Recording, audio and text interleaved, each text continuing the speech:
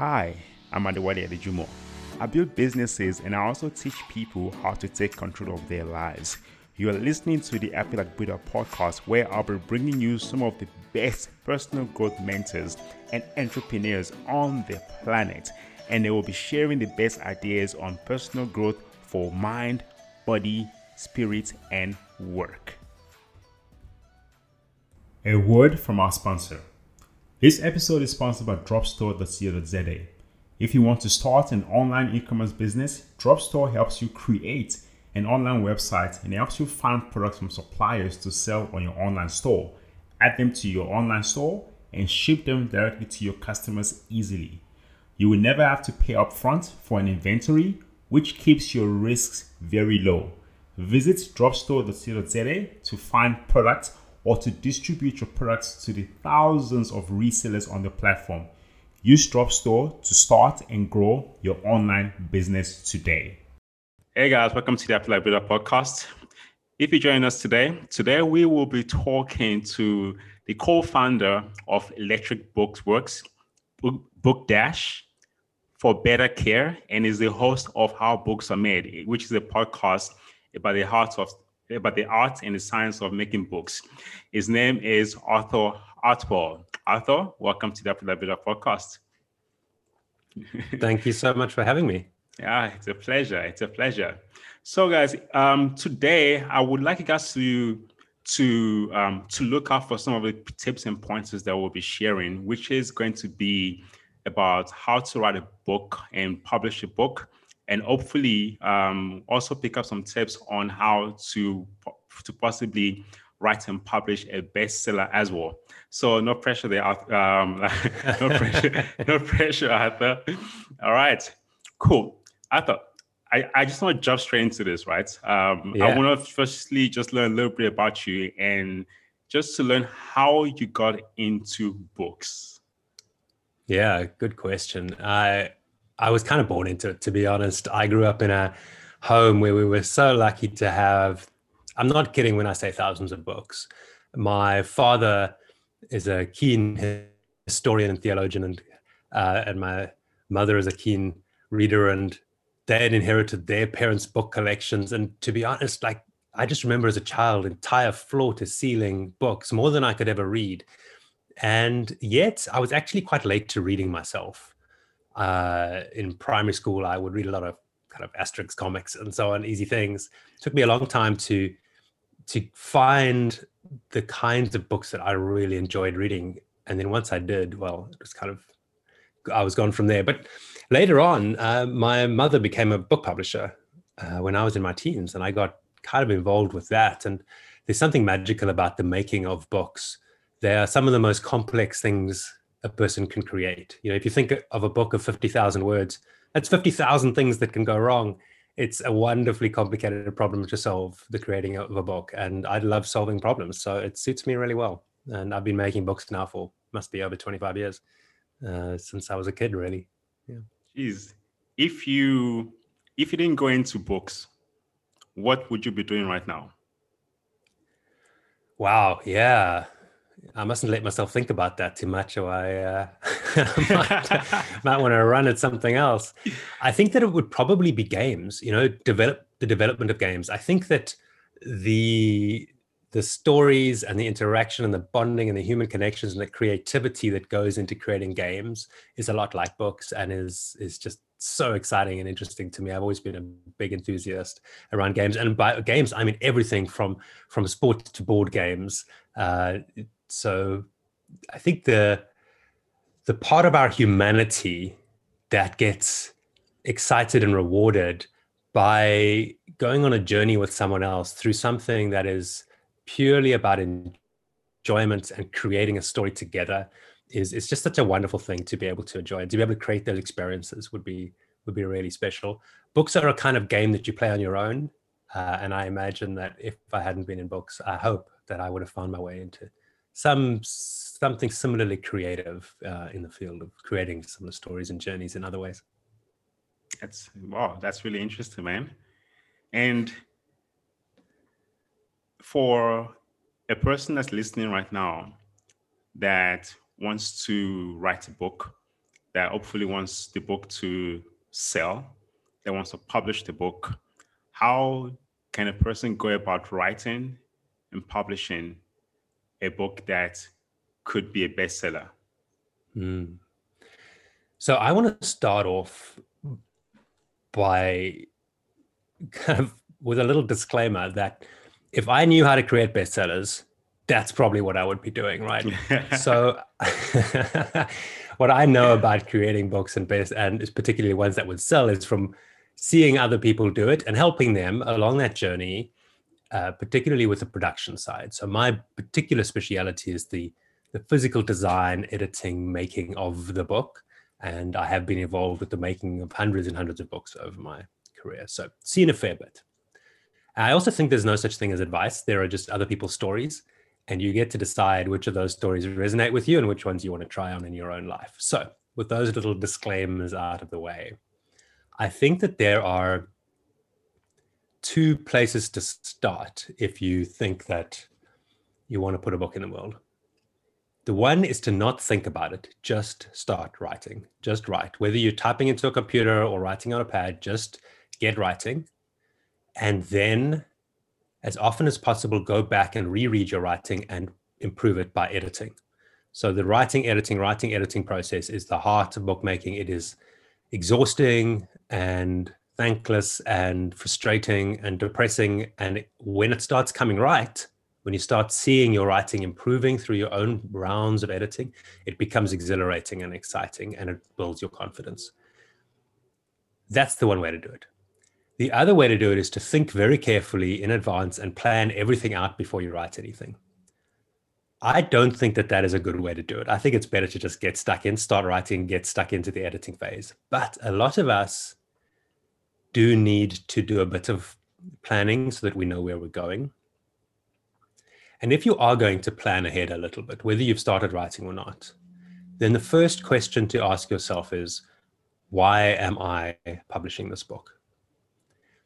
And that seems like an obvious question, but I'm going to give a few potential answers that I get from people when I ask them that, because I have clients come to me all the time at Electric Bookworks and say, we want to make a book. My first question is always, why do you want to make a book? And one of the answers is, I want to make a lot of money. That is usually a bad answer, because that is not something that happens for the vast majority of writers, right? If you happen to make money off your book, that's fantastic. Good for you. You won the lottery. The chances are that that's not going to happen. So if you're only doing it for that, you're going to have a hard journey. The second possible answer is, there is some other strategic reason in my life or my world why I need a book in the world. One of the most common is that you need to be recognized as a thought leader.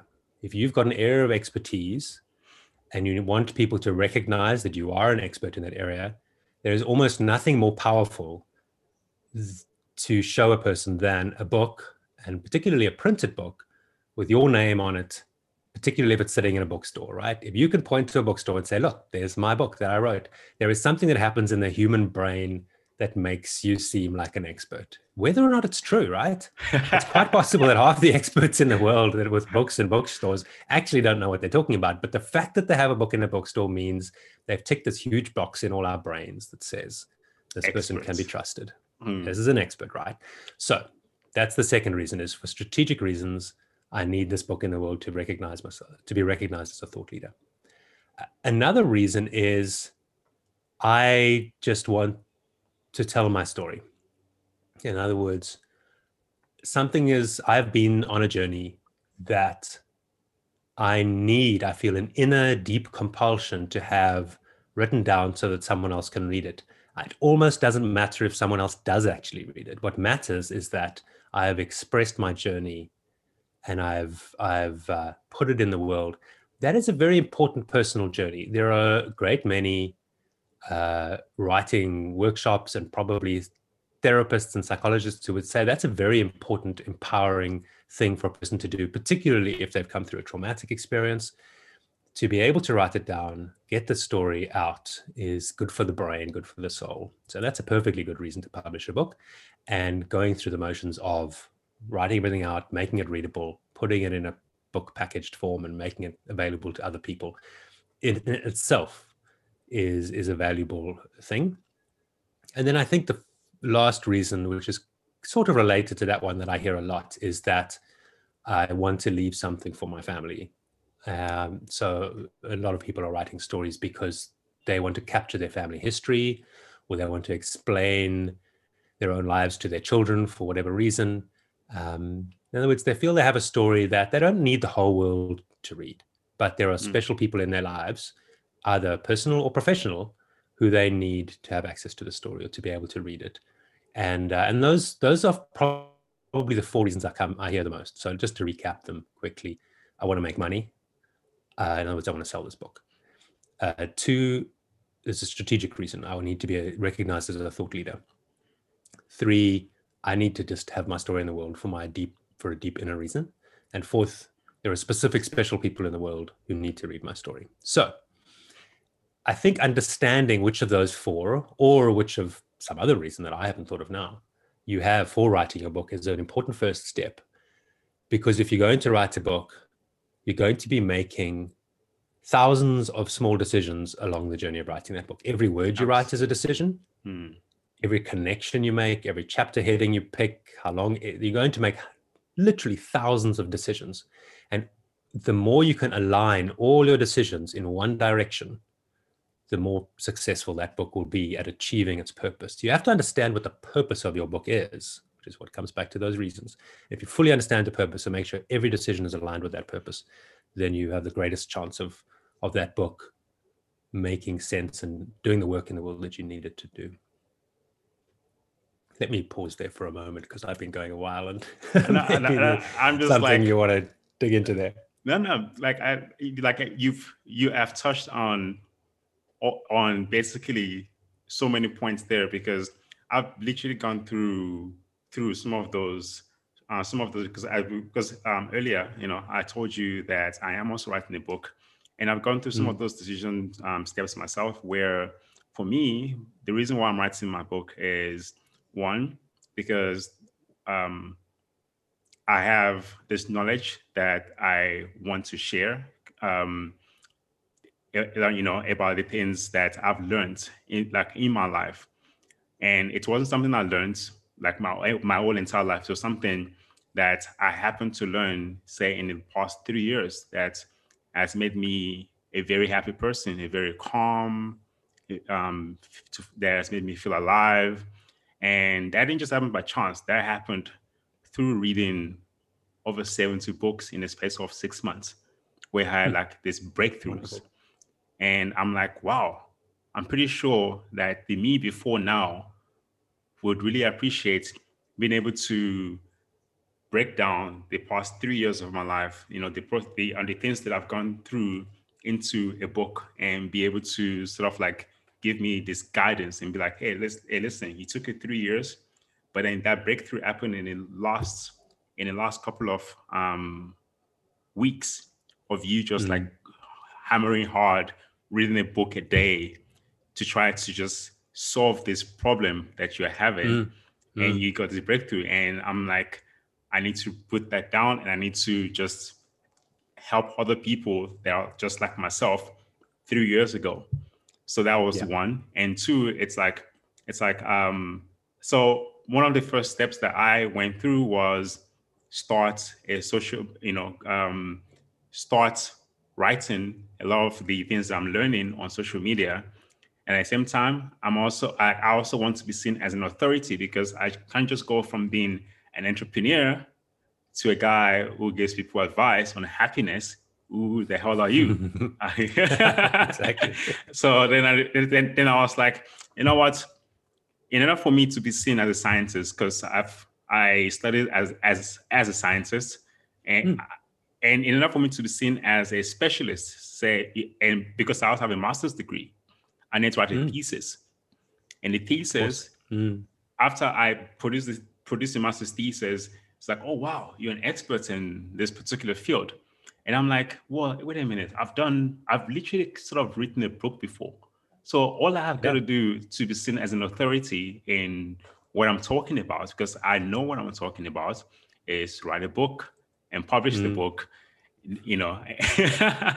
so Yeah. so on the second point of yours, that's basically where I am, which is like, okay, cool, publish the book. Yeah. And then at the same time, because I've put in so much time into writing this book and spent and spent money. I'm also a businessman where I'm like, Of well, I course. want to get back I want to get a return on my investment, for my time and the money I've spent. So how about you try to make sure that you sell enough books to at least recuperate all the costs that I've had over the past couple of months, year and a half.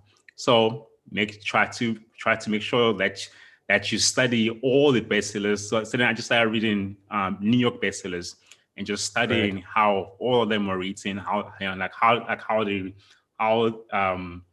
the writers start, how they finish, and just learn, read as many of those as possible, and start applying a lot of those, like a lot of the patterns that I've seen and I've noticed into the book. Yeah. Yeah.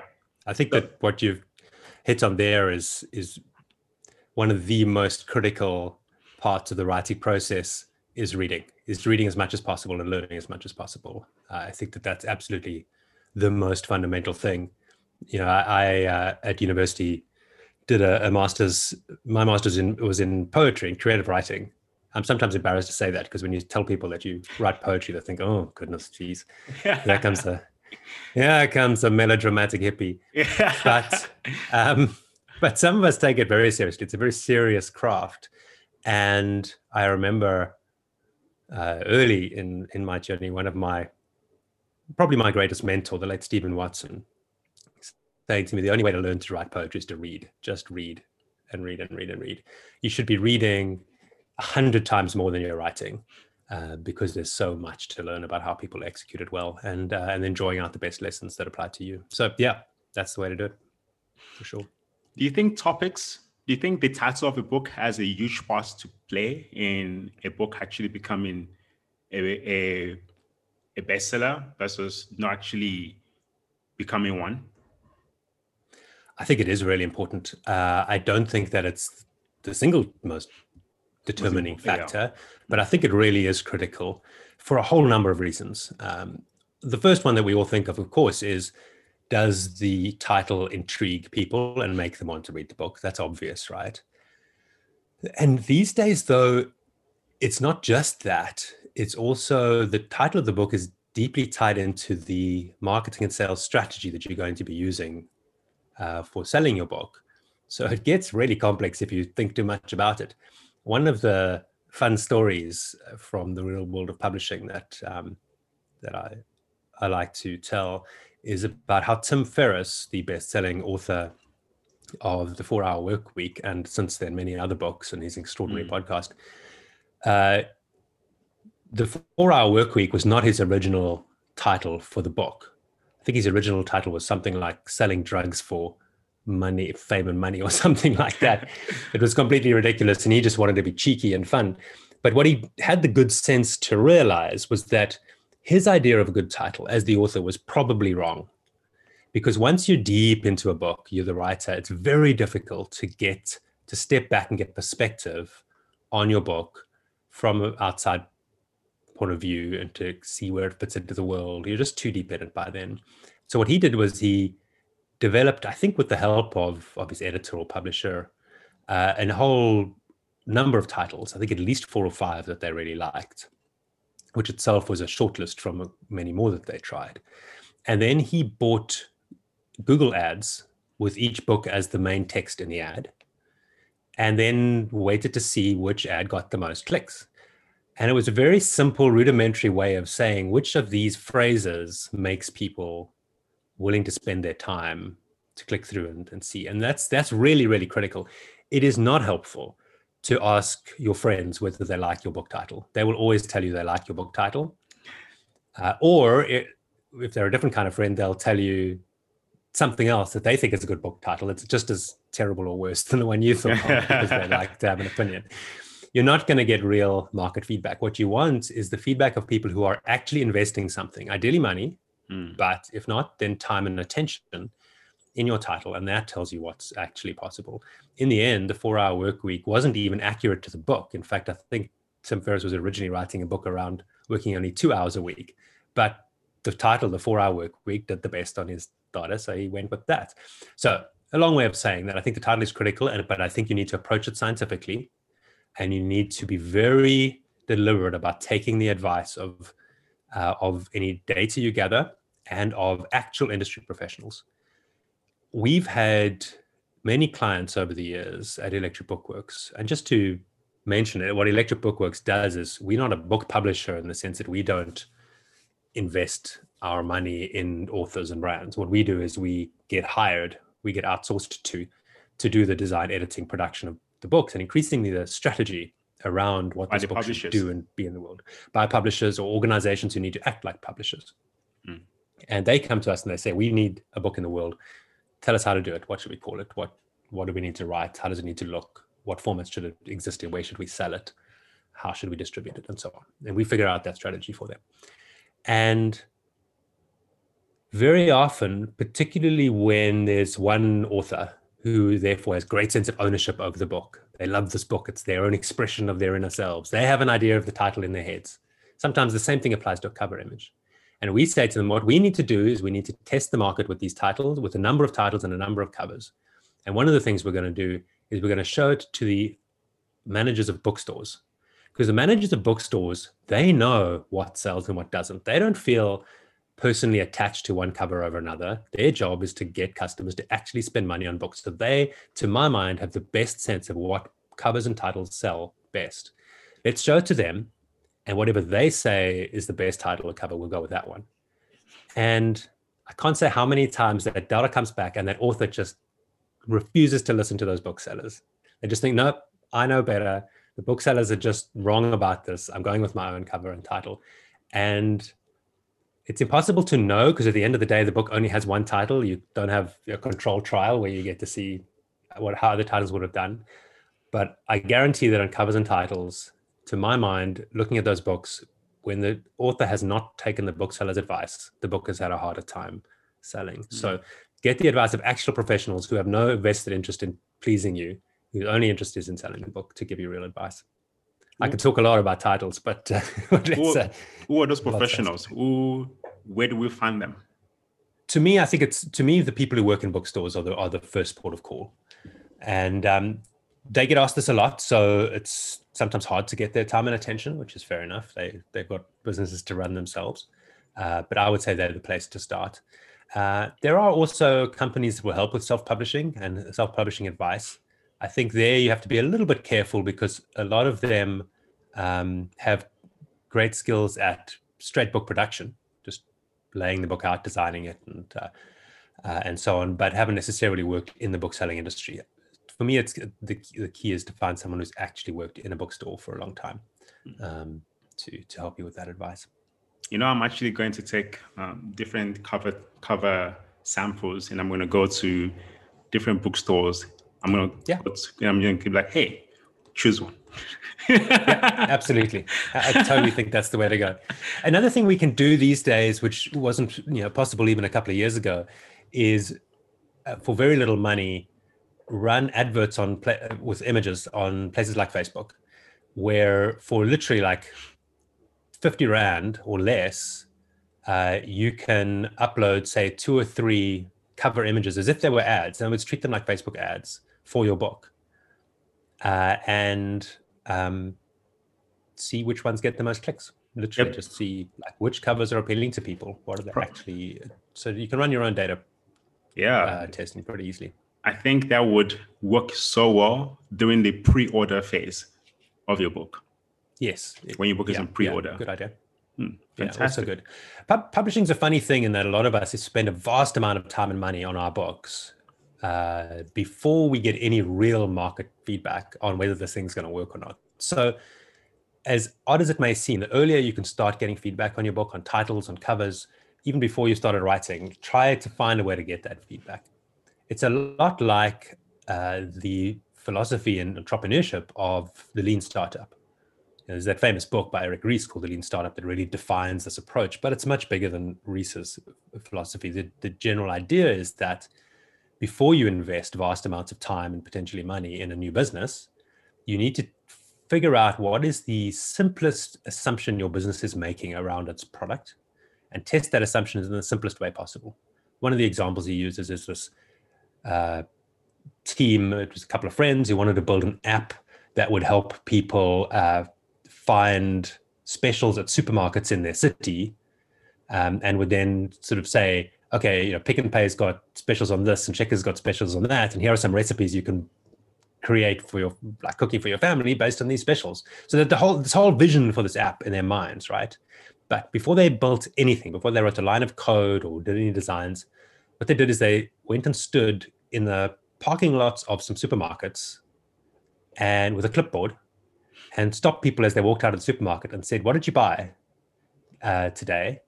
Had them tell them, and then said, cool, if I come back tomorrow with a recipe for what you could cook with the stuff you bought today on special, would you be interested? Would you be like, and some people were like, okay, cool. Yeah, sure.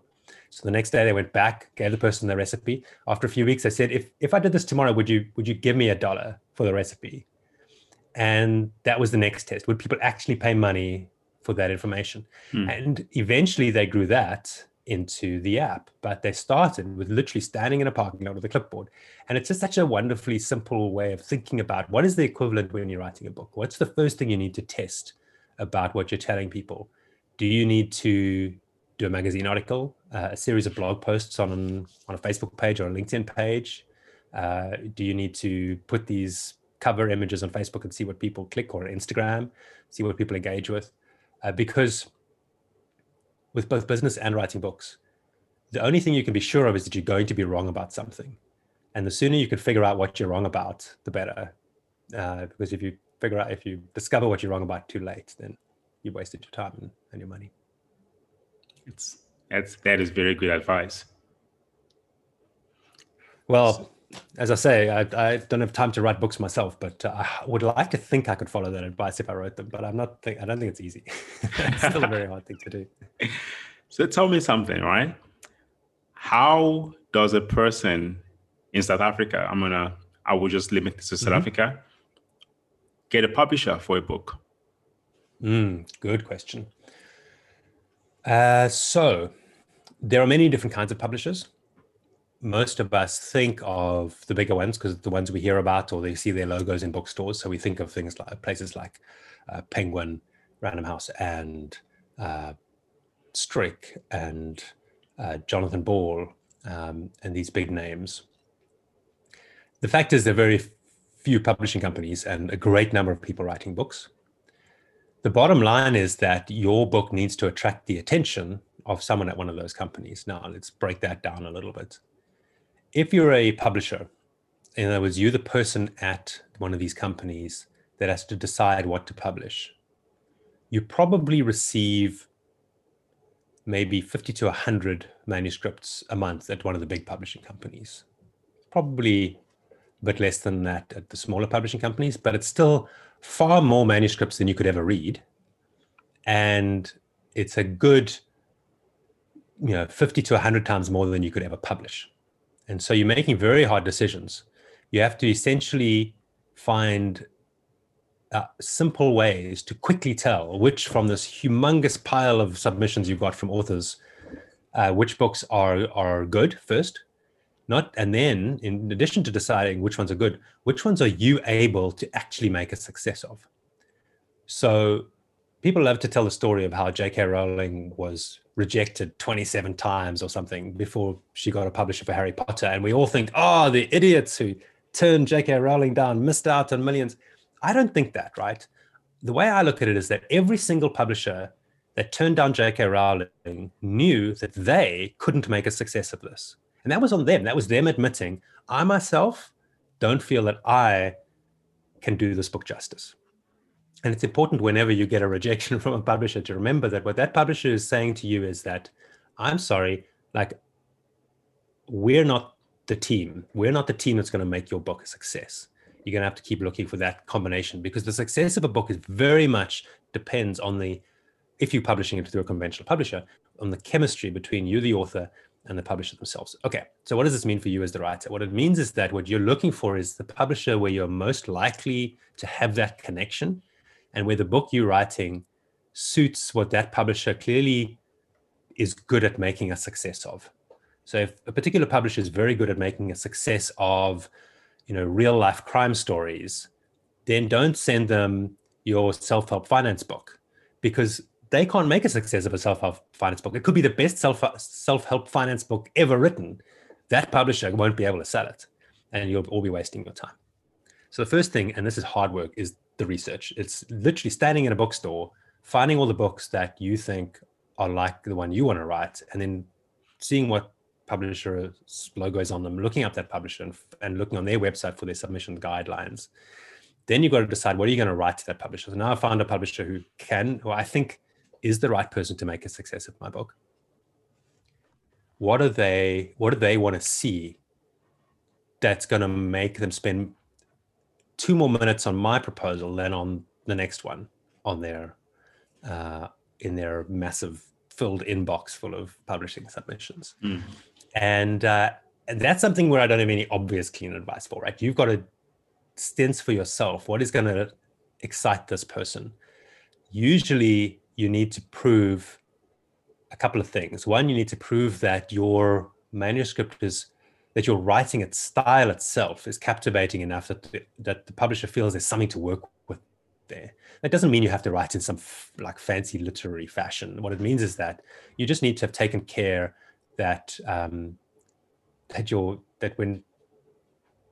writing makes sense and is compelling to other people to read. And that's where it comes back to the editing process I mentioned earlier, constantly going back and improving and editing your work, crossing paragraphs out, rewriting them, rephrasing sentences, and so on. The second thing that you have to prove to them is that, and this is a bit of a controversial statement, but I don't think it's avoidable. You have to prove to them that you're going to make their marketing job easier, that you are the kind of person who will help this book sell just because of your force of personality or your connections or the way you talk about yourselves. Because it's always been the case, but it's particularly front of everyone's mind right now, that half of the work of marketing a book is up to the author and their platform and their personality. And you have to instill confidence in the publisher from the beginning that you can bring that you're not just bringing them a good book, but you're also bringing them a partner. And the reason that partnership is so critical is that every single book is a business. It's starting, every single book is a new business, a small business at first. The author, basically a new startup. It's a new startup, absolutely. You as the author are the founder. The publisher is your first venture capital investor, and you two have to have a connection that means that their resources and their experience is going to add value to your book, and your drive and energy and imagination is going to bring the spark to this new product this new business you're going to build in the world together. Publishers sometimes forget that they are basically venture capital investors. They're actually very good at that. They're entrepreneurs, starting businesses with new founders over and over and over again, and to go into it with that mindset can help catalyze the conversations you can have with a book publisher. And then just one more thing to don't give up, right? You're going to get a lot of rejections from publishers for a long time until you find that connection. Maybe in a moment we can talk about the self-publishing option, but certainly if you want to find a book publisher that is a publishing company with a brand, those are some of the key takeaways. You gave me one of the best explanations of every rejection is basically a redirection with regards to you getting rejected from different publishers. And I think what a lot of authors and a lot of book writers can possibly also do as well to reduce the amount of rejection based on what you shared with me is to go to bookstores and look for books by authors that have written something very similar to what they are writing, and look for the publisher that published that book, and probably shortlist a list of those publishers, because those are the type of publishers that basically would feel like we could make this book work. Yeah, absolutely. We're also, to some extent, I think, lucky in South Africa that publishers accept manuscript submissions directly from authors for the most part in South Africa. In the more developed book buy markets of Europe and the US, you pretty much have to go through an agent, which means you need an agent to represent you to publishers. And that's really only because the publishers can't even begin to deal with the volume of books coming at them, submissions coming at them, and agents have a kind of curation role to play in only showing to the publishers the ones the agents believe in. And then the agents, for their efforts, get a cut of whatever royalties their authors earn. In South Africa, we have almost no literary agents. There are probably half a dozen in the whole country. You're pretty much going direct to publishers. And you are your own agent, essentially. You're your own agent. Absolutely. Yeah, that's the way it is. You mentioned cut, and I'm actually quite curious. What kind of money does the average writer make in South Africa? Yeah, great question. Okay, so let's break down the numbers a little bit. For now, I'm going to talk about what would be a very conventional book publishing contract. By conventional, that means that probably 70 to 80% of author contracts for general interest books, so the kind of books you'd buy in P&A or exclusive books or bargain books, would have. So I'm not including school books. They have a very different model, or university textbooks. I'm talking about the kinds of books that you might write. At least I'm guessing the kind of book you're probably working on. So 80% of those contracts probably say to the author that the author will earn, let's say, 12% of net receipts. So what does that mean? The publisher is going to produce the book, and they're going to ask booksellers to sell that book. So let's say the bookseller is going to sell the book for 200 Rand. Of course, the book's probably going to be more expensive than that these days because books are stupidly expensive, but 200 is a nice round number to work with. Okay. So of that 200 Rand, almost 100 Rand will go to the bookstore. Let's call it 40% of that. So 80 Rand will go to the bookstore. So that's 120 Rand that will go to the publisher when the book is actually sold. Okay. So if the bookseller can't sell the book, in most cases, the bookseller will simply return it to the publisher and there will be no sale, right? So the bookseller is not the customer. The end customer must buy the book. So let's imagine someone actually buys the copy of the book and the publisher gets 120 Rand from the bookseller. The author, as I said, is earning 12% of net receipts. That 120 Rand is the net receipts. It's what the publisher receives after the bookseller's cut. So 12% of 120 Rand, I don't have a calculator on me, but let's call it about 15 Rand. So that's about 15 Rand per copy actually sold in a bookstore is what an author will receive.